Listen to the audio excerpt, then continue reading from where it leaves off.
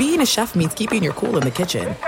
And with Resi Priority Notify and Global Dining Access through my Amex Platinum card, right this way. It's nice to try someone else's food for a change. That's the powerful backing of American Express. Terms apply. Learn more at americanexpress.com/withAmex. When you buy Kroger brand products, you feel like you're winning. That's because they offer proven quality at lower than low prices. In fact, we guarantee that you and your family will love how Kroger brand products taste, or you get your money back. So next time you're shopping for the family, look for delicious Kroger brand products, because they'll make you all feel like you're winning. Shop now, in-store, or online. Kroger, fresh for everyone. Are you looking for the perfect move-in ready home this spring season? Now's the time to buy at Fisher Homes. For a limited time only, enjoy below-market interest rates starting at 5.375% APR, 6.139% APR. With these exclusive lower rates, you can save hundreds on a move-in ready home and start enjoying the benefits of home ownership even faster. Schedule your personal tour with one of our new home specialists at FisherHomes.com and make this spring the season you find your perfect home sweet home. Financing provided by Victory Mortgage, LLC, NMLS 461249, Equal Housing Lender.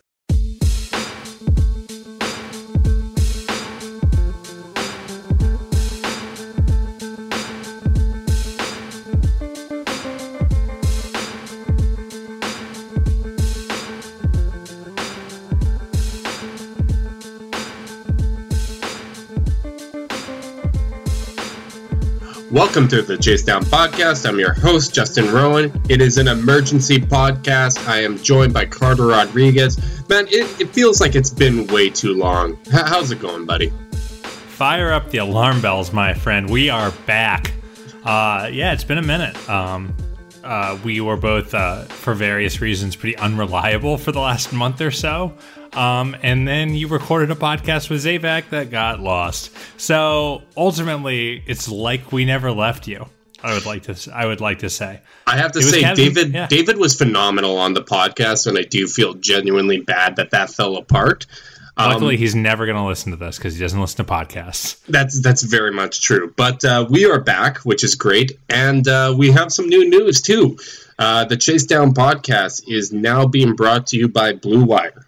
We're very, very excited to partner with the Blue Wire. A lot of exciting things coming down the line.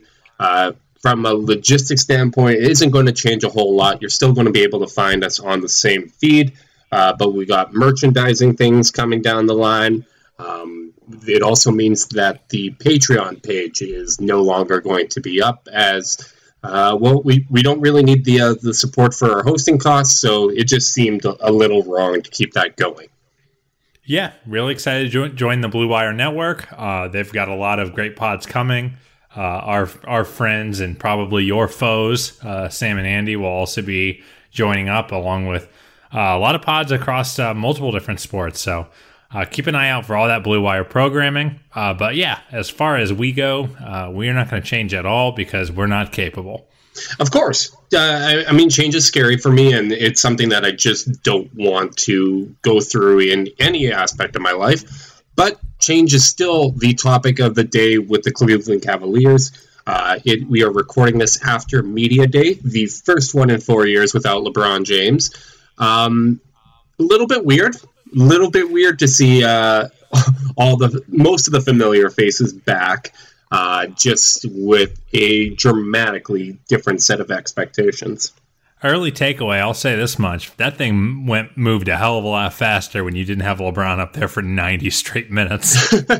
Actually, I don't want to really dive into the Lakers Media Day in any way, shape, or form. But I was getting some writing done, and I had it on NBA TV. And LeBron talked for like 12 minutes, and then it cut back to the NBA TV studios after he left. And they were laughing. They're like, well, we were anticipating about 45 minutes to an hour of LeBron, but apparently he doesn't have a whole lot to say. And David Griffin... when you have 6 video shoots to get to, you're going to have to abridge your media day coverage. And, I think, once again, we're just kind of seeing where LeBron's focus is. Absolutely. Just a scathing indictment of LeBron. But let's just say he gave Bugs Bunny more than 12 minutes. Oh, I'd give Lola more than 12 minutes. But Jesus. Moving on. Anyways, Cavs Media Day. We'll start things off talking about Tyronn Lue, who has been put in the uncomfortable position of trying to sell the season.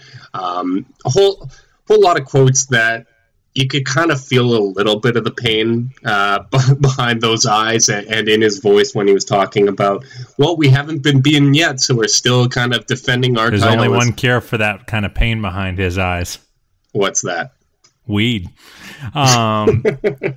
Yeah, I actually think you can almost take Media Day and like split it between bright-eyed and enthusiastic young people and their miserable fucking older counterparts. Okay, that's not a bad idea. So let's kind of draw the line. Tyronn Lue is falling firmly on the wow, we're going through this again side of the line.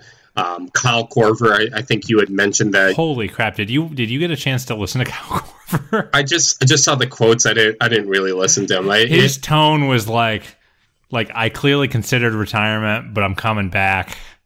Because I don't know, I'm getting paid. I probably should. I'm probably going to get traded at some point here. I might get traded to a good team, and I'm a good pro. But it was like there was zero enthusiasm. Like someone was talking to him. I think there was a question about like play style without LeBron, and he's like, "Yeah, you're gonna have to play the right way, or it's probably gonna get real ugly." It was like, oh my god. It's just funny, like the people who know what's coming and the people who don't. Was like, so Korver definitely was not on that end. Lue was funny because like partly he's defiant. So part of him is defiant, which was last I checked, we haven't lost the Eastern Conference yet. And that's always kind of the wall that he puts up with the media as well. Yeah, because he doesn't like the media. And then you also had this like, well, I have to toe the company line. So it's like, yeah, Dan Gilbert is amazing and he spends money and we're gonna compete. And then you have like the quiet expectation setting, which yielded my favorite line of the entire media day, which is, we don't have wins and losses. We have wins and lessons. I love it, man. I love it. And before we get on to the enthusiastic young guys, we should probably talk a little bit about the team being committed to winning and wanting to trade for Jimmy Butler. We were kind of hoping we buried the lead there. Yeah, we definitely did. But I mean, part of me was hoping that this would be resolved already at this point, that he would have been sent to one place or another. But we have kind of still the unknown with Jimmy Butler, and I think it's fair to say that there's almost no chance he actually ends up on the Cavs. I just don't see a deal working out. But what's your thoughts on the team even being interested in him in the first place? I mean, I guess like from the perspective of like, hey, they're trying to win, so I guess leave no stone unturned. But like, I think it's really hard to like know how you feel about any of that unless you have like any idea about any principal parts being involved. Like, I think if you're giving up anyone you care about in the future for Jimmy Butler, you're probably an idiot because he's not going to stay. Well, where do you draw the line? Like, what is the most attractive asset that you'd be willing to give up? Maybe like Nance. That's where I would draw the line as well. Yeah, that's not that good of an offer. And I'm not really trying to give up a lot of future firsts because he's going to leave unless somehow you pitch him on a Kyrie return or something like really convoluted. And like, here's the thing: outside of the guy being born in Cleveland or the immediate area, guys don't really hatch plots to come here.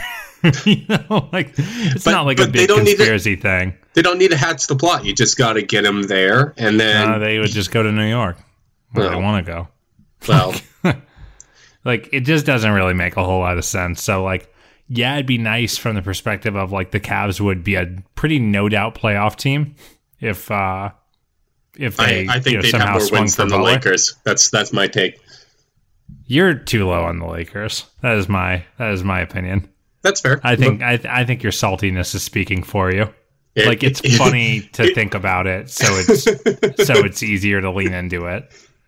And also the great thing about that too is because Butler isn't going to end up on the Cavs, there's no way for me to be proven wrong, and that's really my sweet spot when you can throw something out there and there's no way it's going to be backed up one way or another. Can I briefly say something about the Lakers, even though I know you didn't really want to talk about them that much? Okay. It is pretty rich coming from Cavs fans to say that knucklehead role players won't be able to help a LeBron James-led team. So here's the thing about that. I know their fit was better, but like... And they had been good in the last 4 years, which it hasn't been the case with the Lakers. And the other problem is those guys need to be core pieces because they really don't have any of that established. And it sounds like Rondo's already starting over Lonzo. And those guys need to be good, and they just haven't been. But I don't want to talk about the Lakers. Yeah, sorry. My thing with the Jimmy Butler thing is I think it shows a commitment from the Cavs that they're going to explore any option to try and win. Obviously, if you do get Butler somehow, one, you'd have to be relying on the Wolves to be stupid, which isn't always a bad plan. Yeah, I was about to say, there's one owner in the whole NBA that Dan Gilbert can probably get one over. Yeah. It's probably Glenn Taylor. Yeah, I mean, the only opportunity the Wolves really had to get one over on the Cavs was when they wanted to trade Kyrie for Wiggins, and the Wolves didn't want to do that. So that was fantastic. The Love trade certainly worked out pretty well. So if you're making an argument for what the Cavs can trade for Butler, I don't think you can make a realistic best pitch that makes a ton of sense, that wouldn't be beat by other teams. But that might still be good enough to get it done just because you're factoring in it being the Wolves. But there really is no set blueprint on how to build a winning team in the NBA. You look at every single champion, it's always some combination of luck, a few bounces going one way or another with free agents or late draft picks or whatever the case may be. So if you could theoretically get Butler, you already have Love. I'm assuming you're not trading Sexton and Jetty in that type of a deal. So obviously I'm already stretching this a lot that the Cavs aren't really giving up a lot and they're getting Butler. But if you can get into that situation, all of a sudden you can make a realistic pitch for free agents. And we've seen market doesn't matter as much when you have the players there.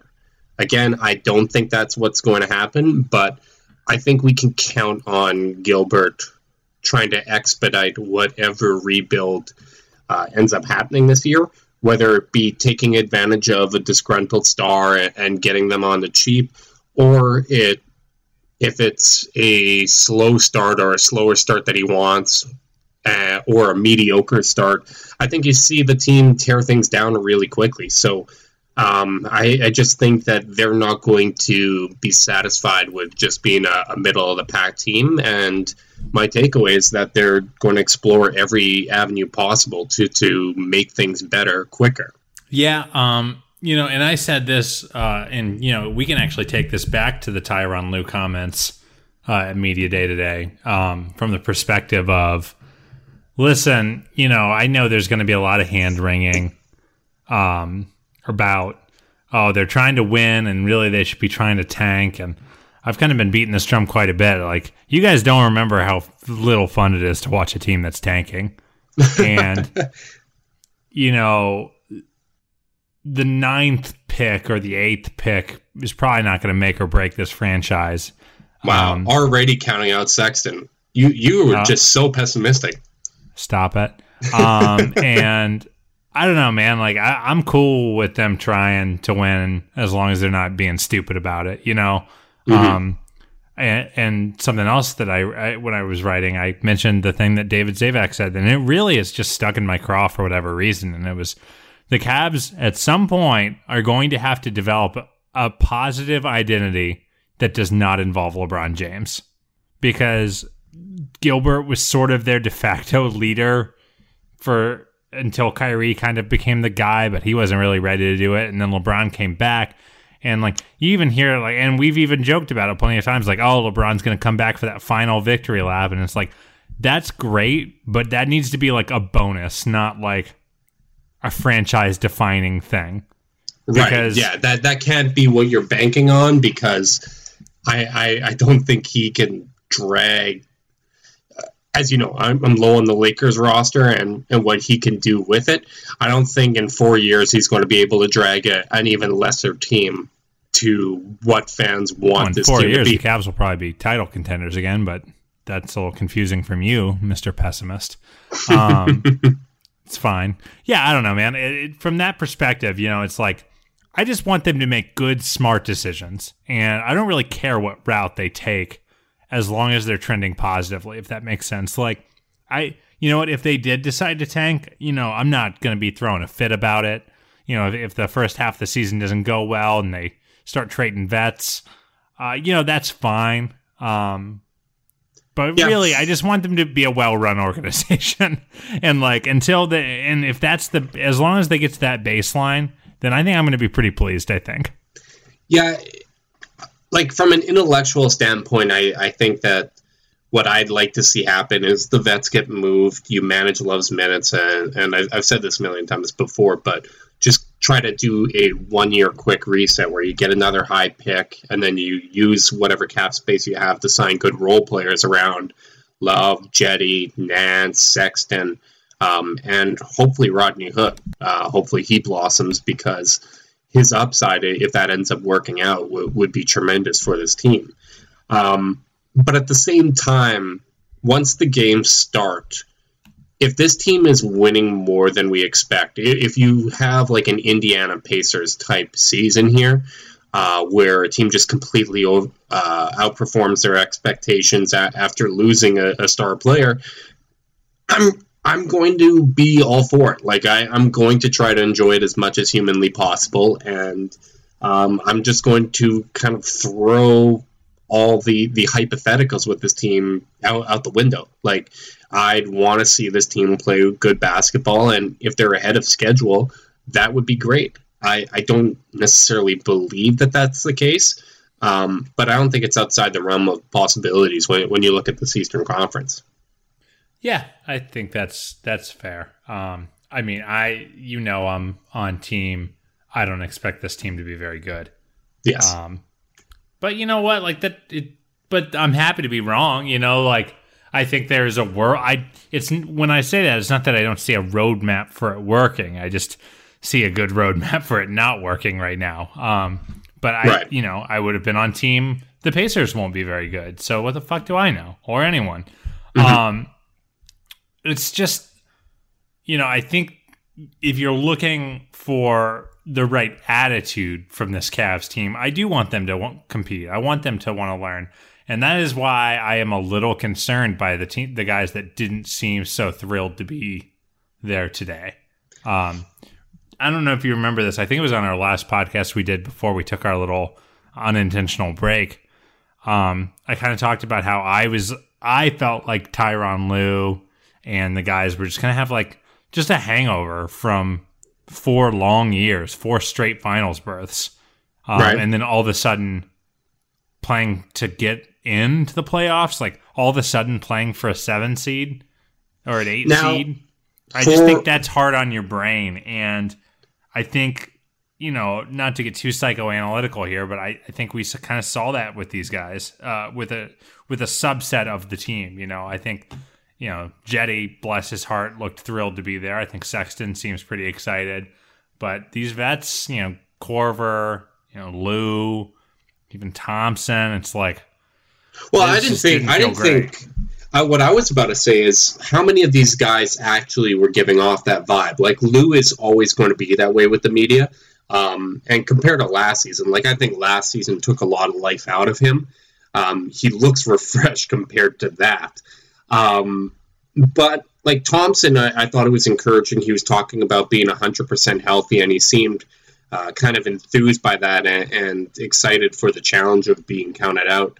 And when you look at this time last year, when he was talking about how he wasn't sure if he's ever going to be able to get 100% again, we saw, or at least I saw when he was playing with Team Canada, he was running around and moving like Tristan Thompson again. And he said that he's gone back to 100% health, which whether it's with this team or on the trade market, Thompson playing like he's capable of it, that's going to help things out a whole heck of a lot. So I don't necessarily know how many guys that this team needs to be good looked kind of dejected today at Media Day. Like, I don't think Kyle Korver being that way is necessarily that big a deal. He's going to still do his job. Yeah, he's still going to do his job. Level. And Tristan Thompson, I think he looked more enthused than I would have expected out of him. Like, that's a guy that you worry about just because his productiveness is so reliant on his energy. Kevin Love seemed enthusiastic. He was talking about putting up gaudy numbers again and how he's worked on his game in the summer. The guys were crediting Love for kind of following in LeBron's footsteps and holding training camp before camp and really helping the team bond. Channing Frye is just always enthusiastic. He snagged LeBron's locker. I get your point, and I also think the other concern is like the Cavs kind of have too many guys right now. They do, absolutely, and it's an interesting question of like, so they have all these vets that, you know, ostensibly you're gonna ask a lot out of if you're gonna try to be a winning team. Guys like Thompson, guys like JR, guys like Korver, and it's how do you kind of balance from a roster perspective keeping those guys involved, because like Tristan Thompson's not going to be a positive influence if he's sitting on the bench. Like, this guy is 27. He's going to want to play. Guys like Korver and JR are going to want to play. But all of a sudden, it's like, are you planning on David Nwaba being in your rotation? Are you planning on Rodney Hood and Jordan Clarkson being in your rotation? Because all these guys, all of a sudden, the Cavs have probably 13 guys who expect to play. Yeah, and that probably deserve minutes. Like, there's not a lot that you say, okay, this guy deserves 36 minutes as a starter on an NBA roster. But you have a lot of guys that deserve 15 to 20. Yeah, that deserve real minutes. Like, even Jordan Clarkson, who we've shit on fairly consistently, that's still a guy that last season, I think his playoffs get in the way of us remembering just what he was, but he is still 13 points per game, shot almost 46% from the floor and 41% from three. Like, he's not going to give you playmaking, but that's a reliable scoring option on a team that doesn't have a lot of that. And we've seen him be an effective scorer on bad teams before it. And I don't think this is going to be anywhere near the worst team he's ever played on. So he's going to be a guy that's deserving of minutes. And I think when you look up and down the roster, the one name of a guy that probably expects minutes and just does not fit in these plans whatsoever is J.R. Smith. Yeah, JR is kind of a problem in a lot of ways. Like, he was on the championship team. He has that natural cachet. I think just about anyone would agree that he has slacked significantly since getting his big deal. They need to play guys like Rodney Hood. Jordan Clarkson's going to need to play the two. George Hill is going to need to play the two. David Nwaba is going to need to play the two.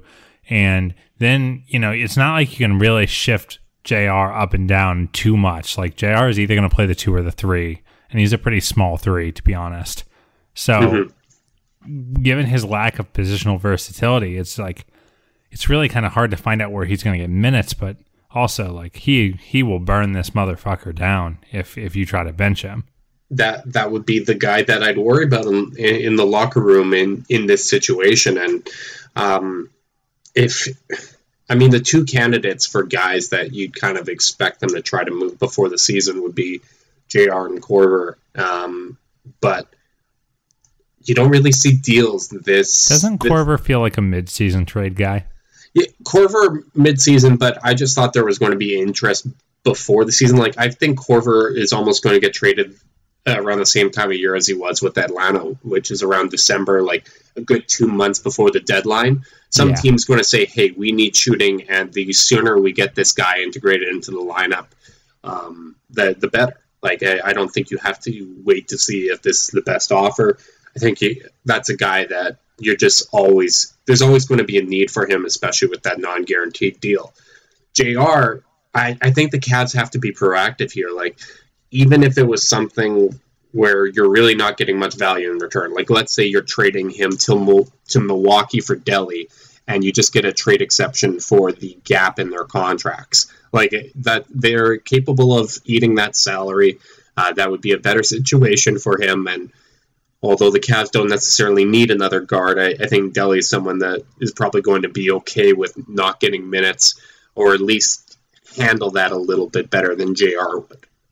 Yeah, it's weird because the Cavs are so heavy at point guard, shooting guard, and then they have and center. really, and then they have 3 point guards that need to play, and Clarkson, Hill, and Sexton. Right. They have 3 shooting guards that need to play, and JR, Hood, and Korver. Mm-hmm. They have 3 centers that all will expect to play, and then a 4th in Channing Frye, who, I think could earn some minutes just given like how big the Cavs are, that he might need to play some stretch 5 and let the other guy shift, whoever's playing center shift down, whether it's Tristan or Nance. So you have Tristan, Nance, and then Zizic, who, looked really good in Summer League, and you have to find out what you have in him. He needs developmental minutes at the very least. Yeah. So then at the 3, they have just Jetty. Really? Yeah. And probably Rodney Hood should play some minutes there, even though he's not really bulky enough. Mm-hmm. Korver probably will while he's still here. And in the small ball era, that's not as big of a problem. Like if 3s are 4s now, then 2s are often 3s. So you can survive with Hood at the 3. And you've listed all of these issues. You've listed all these issues without mentioning Nwaba, who's going to earn minutes with how hard he plays defensively. Nwaba, I'm sorry, is going to need to play the 2 and the 3. I imagine he'll play most of his minutes at the 3, actually, because he's got that 7-foot wingspan. Yeah, and he's built like a Mack truck. Yeah, but then the 4, it's just Love and Sam Decker, and you don't really want to play Sam. Yeah, you don't want to play Sam Decker there, so that's why I think you're going to see Frye. Maybe getting some minutes ahead of Zizic, who deserves them more, just because you need that flex. So much of this would be solved if Larry Nance, and I don't think this is going to happen. This is probably like the consistent joke with his career, but you would hope that he can add an outside shot, because if he's capable of playing some power forward, that opens up the rotation a fair bit. Like I think you would hope that. Yeah, I think in an ideal world, you'd sell both Tristan and Nance on playing about 22 minutes per game at the center position. You give 6 of those minutes to Zizic alone at center with either Love, Frye, or whoever it may be. And then for another 4 of those minutes, maybe Larry Nance plays alongside Zizic with other shooters. So I think if you could get Zizic 8 to 10 minutes a game, that would be great. Maybe you rest Tristan on back-to-backs in an effort to keep him healthy. But you'd really need both Tristan and Nance, as long as they're both on this roster, to kind of buy into a 2-pronged attack where, hey, you are both energy guys. You both dealt with injuries last year. Tristan more so than Nance, but Nance had that hamstring issue. So if you can get them to buy into, you're going to play 22 productive minutes each, and you're just going to go out there and play as hard as possible, maybe that's something that they can buy into. I mean, I'll tell you this much, Justin. If they play Nance and Zizic together a lot of minutes, they're going to be learning a lot of lessons, if you know what I'm saying. Hey, so you're not buying into the Zizic corner 3? Not so much. And honestly, I want Zizic in the post. That's where I want him to develop, I want to figure out if he can score down there first and then expand his game, I think it's possible that those minutes could not be a tire fire, but they're definitely far from ideal. This roster's far from ideal. It's got a LeBron James-sized hole in it right now. Again, pessimism with Cedi Osman, but that's okay. But actually, let's talk a little bit about Cedi and just the light and the life that is in him at Media Day. Oh my God. Swoon. No one has made me just experience such pure joy. The way he talks, I forget who tweeted it. I want to say it was Scott from Waiting for Next Year. He was talking about, if you didn't watch Media Day, or listen to Media Day, Jetty was asked about the workout Instagram that was taken where he was working out with LeBron, KD, and Kawhi. And Jetty basically explained that LeBron had hit him up about a workout. They worked out. The next day, he's like, all right, tomorrow, KD and Kawhi are coming. And Jetty was like, oh my God, and was like losing his mind. And like the way he was talking about it, I think Scott from Waiting for Next Year said something like, it was like he had won a sweepstakes. like he won this prize and hadn't just earned it by being a good guy and a good athlete and a good prospect. His genuine joy for the game is just really, really cool. I think we saw it all year with his reactions on the bench, and his general activity when he's playing. He did kind of downplay the Korver teaching him how to shoot thing. I think he mostly was like, yeah, I've been working on my jumper since I got to the Cavs. Yeah. And it's getting better. And, I don't know, how much of the World Cup qualifiers did you watch? I did not watch a ton. I know you watched a little bit more. Yeah, so Jetty hit just a ton of threes. Out of the top 30 scorers in World Cup qualifying, Jetty hit the most threes per game. I think shot at 46% clip. The shot looked a lot better, and what was surprising to me is almost all of his shots were coming off the dribble or off step backs. It'd be one thing for him to be set up on these catch and shoot shots, but his release is just so much more consistent.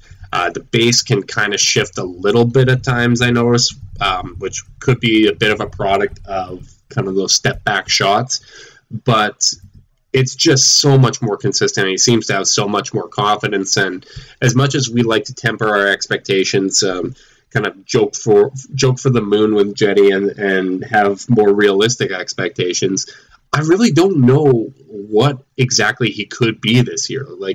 Especially given the players that are around him. I think playing off Kevin Love and off a guy like Sexton, who's going to draw so much attention with just kind of his playing style. Yeah, I think he could have a real surprising year this year. I'll tell you what, based on his fit with Sexton, as you mentioned, I think the Cavs' success this upcoming season, will, offensively at least, will really be tied to transition points per possession. Oh, for sure. And transition frequency. I think this team needs to effing fly.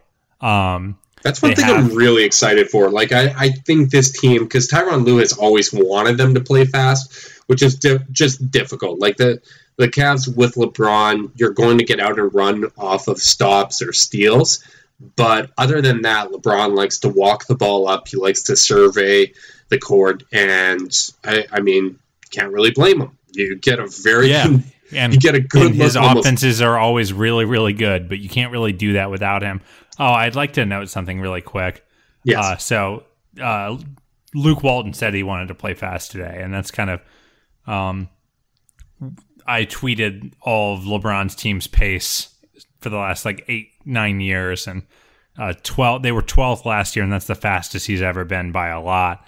Yeah. And someone just tweeted at me and said, I don't get why you guys don't understand. LeBron clearly understands now what he's been doing doesn't work. He's changing it up. How could you look at LeBron's team's offenses over his 15-year career and think, yeah, it's just not working?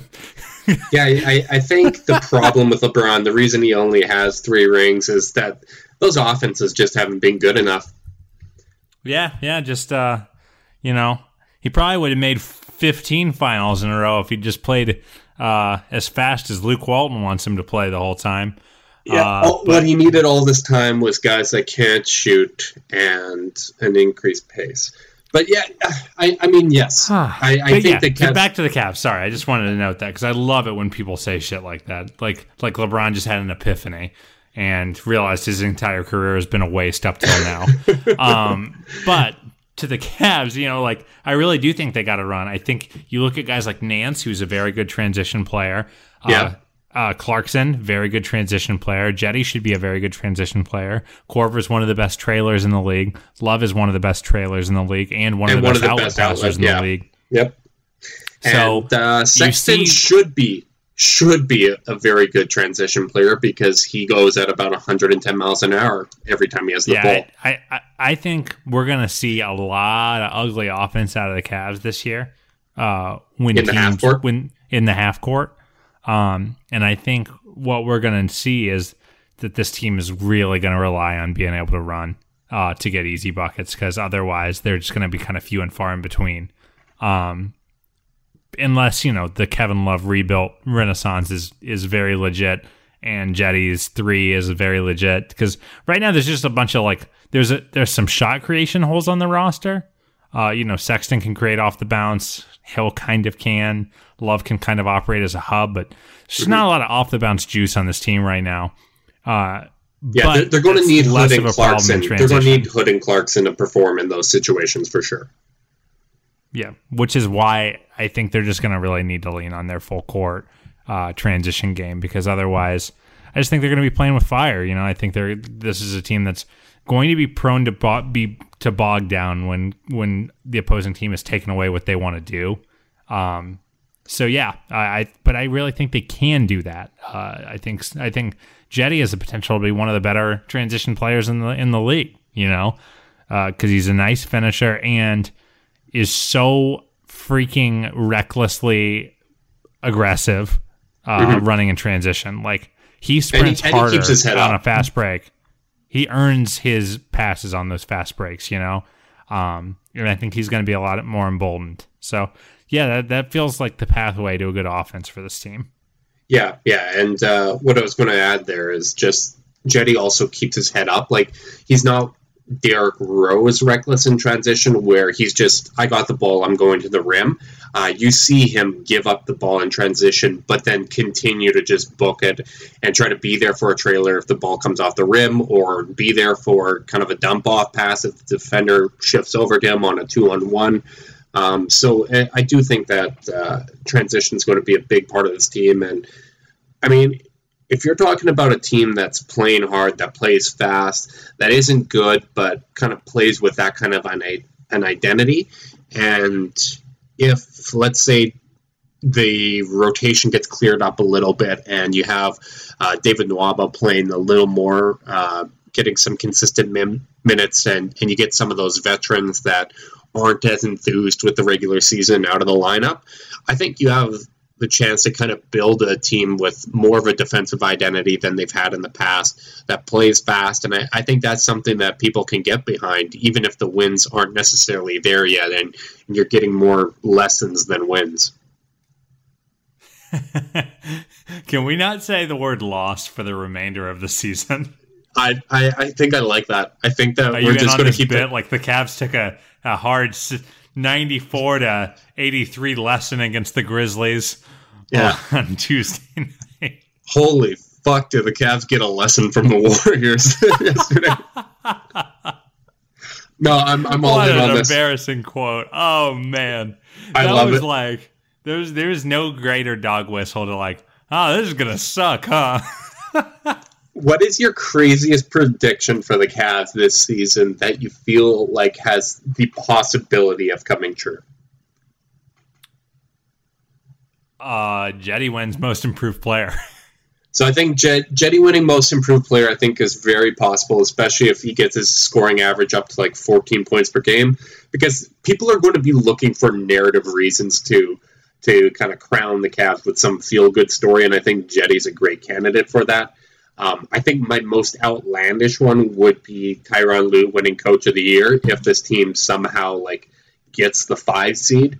I think that he'd be in the discussion there, especially with all the dysfunction that's inevitably going to happen with the Celtics. I think there's a real opening there. Yeah, I kind of don't, but that's okay. No, but I just think, as I said, that's outlandish. There is a narrative reason. I don't think you're wrong there. Like, from the perspective of like, listen, this is a guy that no one really respects all of a sudden because the Cavs couldn't beat Kevin Durant.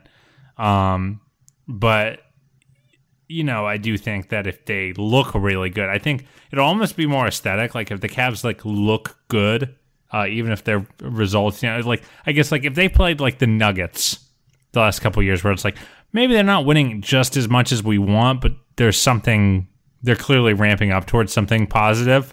And that would make they're me feel obviously so a good good team now, but that would make me feel so good. That would be such a moral victory, and that's really what this year is likely going to be. A lot of lessons. Yeah, a lot of lessons and moral victories. Yeah, I don't know. I just think that there is the reason I lean towards the Jetty one is like, because if the Cavs do make the playoffs, he has to be really, really good. Like a lot better than any non-Cavs fan thinks he's going to be. Right. Yeah, he has to be a legitimately good starter. And I don't really see I don't see a roadmap for the Cavs making the playoffs if Jetty is just okay and Colin Sexton is just okay. Is that fair? Yeah, I think the only roadmap would be if like Jetty is decent, Sexton is like rookie of the year, which I don't think would be an outlandish prediction just because of the volume one of them has to be pretty freaking good. Is the idea. Yeah, you'd also need like Rodney Hood to be a consistent like 18, 19 point per game guy and Jordan Clarkson a step up. Like you'd need a whole lot of different factors. If you had to guess on how the scoring breakdown is going to kind of shake out for the Cavs, like I'm not asking you to put numbers on it because that just gets complicated.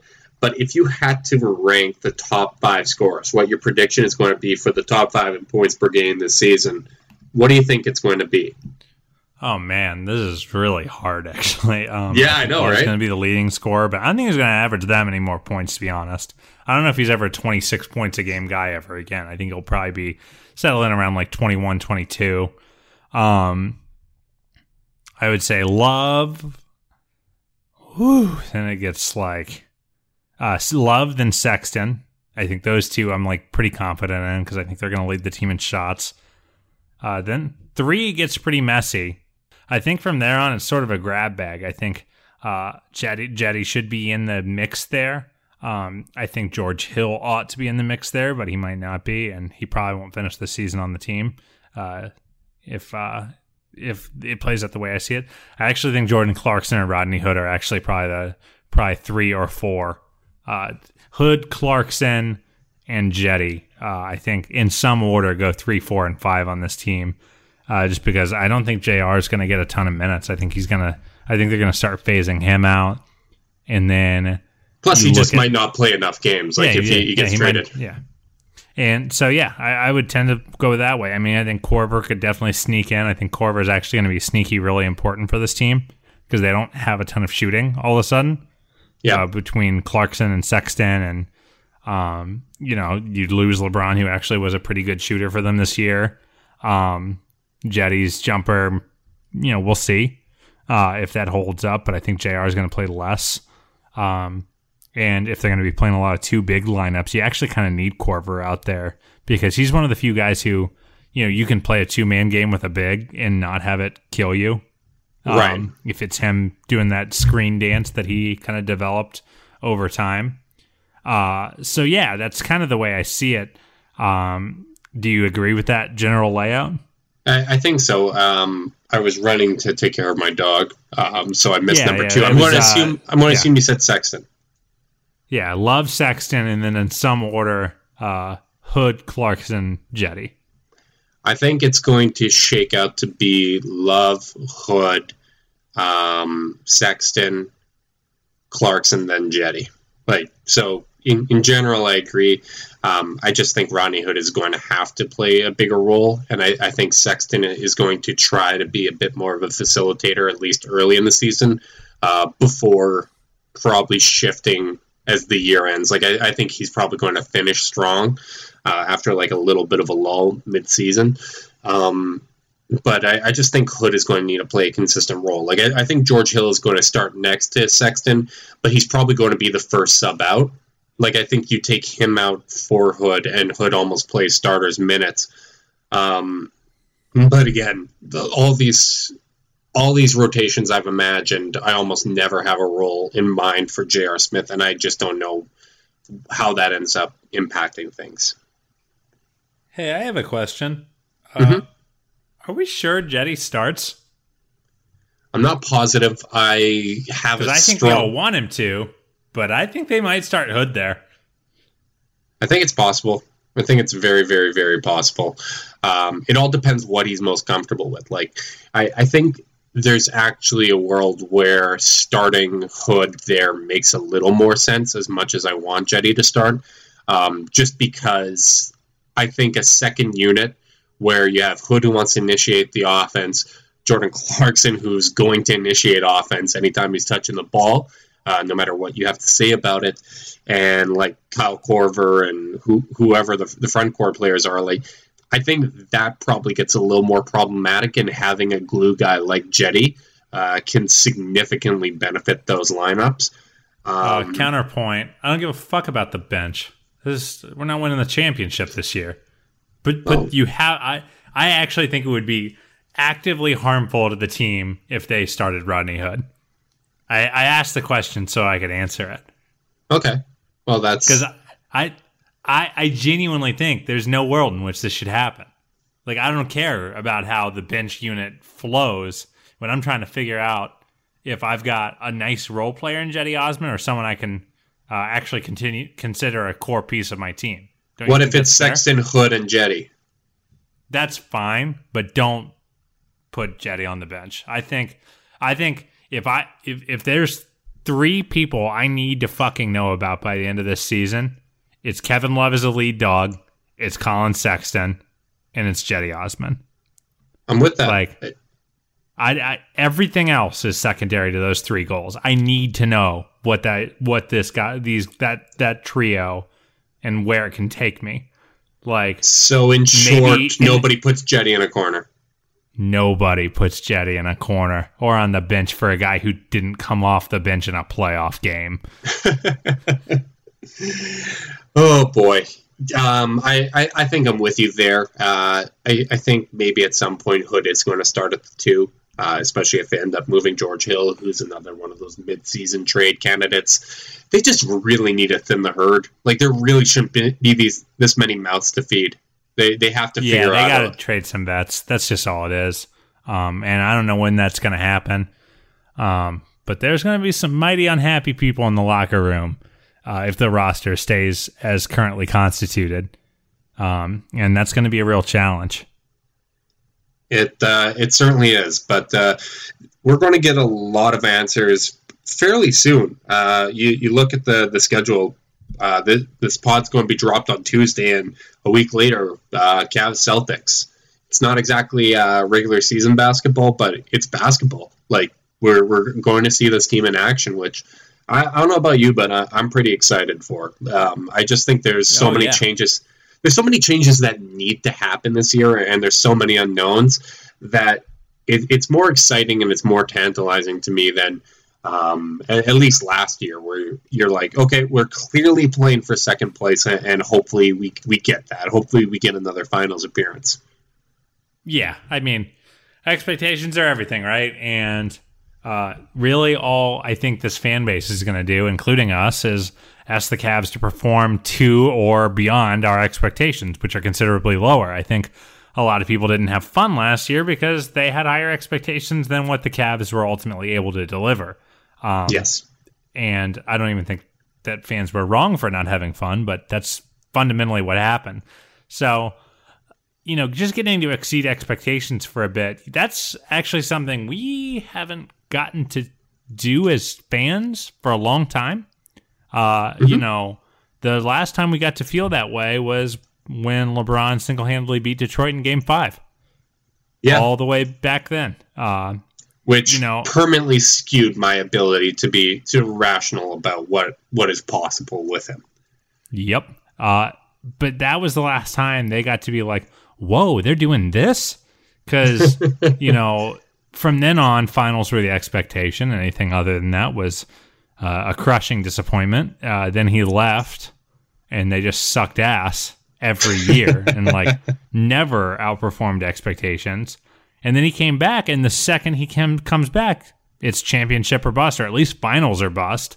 And so, getting to be the team on the rise is actually a really fun phenomenon. And the one, I always joke that the best time in a sports fan's life, other than winning the title, is the year you outperform expectations, the year your team takes the leap, because you're just so thrilled to even be here. The next year is always miserable. Remember the first Lob City year, how fun that was? Yeah. And how miserable the Clippers became? We have the possibility to exceed expectations, and that's fun. And even if we don't, I don't think this team's necessarily in a terrible position. So to kind of wrap things up, it's a good position to be in. I'm very excited for this season. For our listeners, I want you to also keep your expectations low with us so that you're capable of having a good time. But I know I speak for Carter and myself when I say that we're really excited to be back. We're really excited for basketball to be back. Media Day is it's an exciting day. You don't really get anything of substance, but it's that little reminder that basketball is coming back. I want to thank again Blue Wire. We couldn't be more excited than to be partnering up with them. We're very impressed with everything so far, and we're excited for what the future holds. Again, if you want to support the podcast, we no longer have the Patreon running, but you can still support us the old school way by leaving a rating, leaving a review, telling your friends and family about the podcast. Don't build it up too much, but let them know, because word of mouth is one of the best ways to help this spread. But if I can jump in real quick before you finish wrapping us up, I just wanted to make a quick note. Now that we kind of have put our Patreon on hold, now that we're being supported without the funding of our very dedicated listener base, I just think we'd be remiss, as the Patreon era of the Chase Down podcast ends. It wasn't a very long one, but it was a really meaningful one to me and Justin. We were just so excited that we thought if we topped $50, we would be like, whoa, that's crazy. That anyone would support us that way. And I think at one point we were getting $130 a month from like up to I think like 30 patrons at one point. Yeah.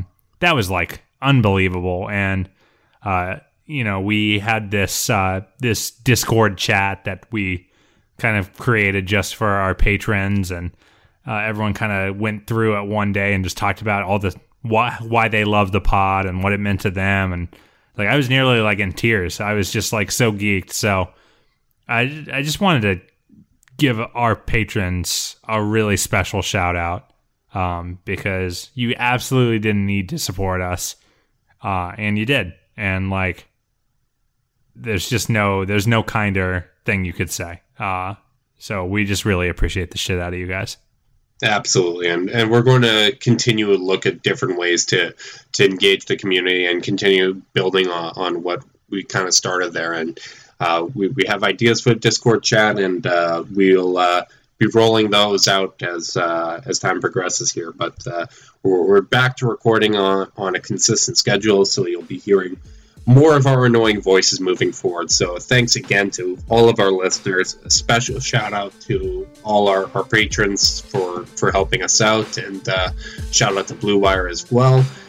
We will be back with more coverage, more emergency podcasts, maybe a Jimmy Butler trade. Who knows? Who's to say? But thanks from me and Carter, and until next time, go Cavs.